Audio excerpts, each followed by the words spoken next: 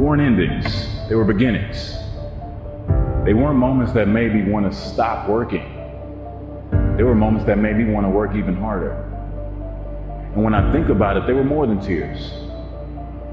They were the water that made it possible for the seeds of greatness inside me to grow.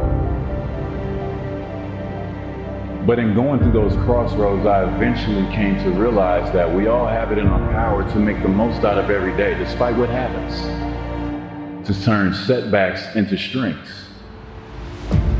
This is another obstacle. This obstacle cannot define me. It's not going to cripple me. It's not going to be responsible for me stepping away for the game that I love. I'm going to step away on my own terms.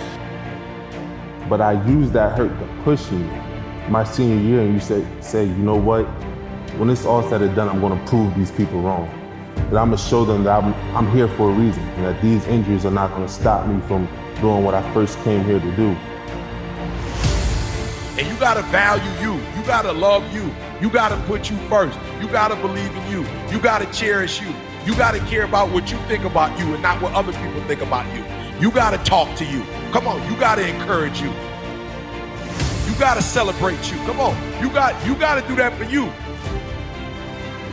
It all comes down to you have to mean what you say, you have to intend to do it, and it has to be genuine, and you have to know in as much detail as possible what you're going to actually do. Because the biggest reason is still the first reason I said that people struggle with this.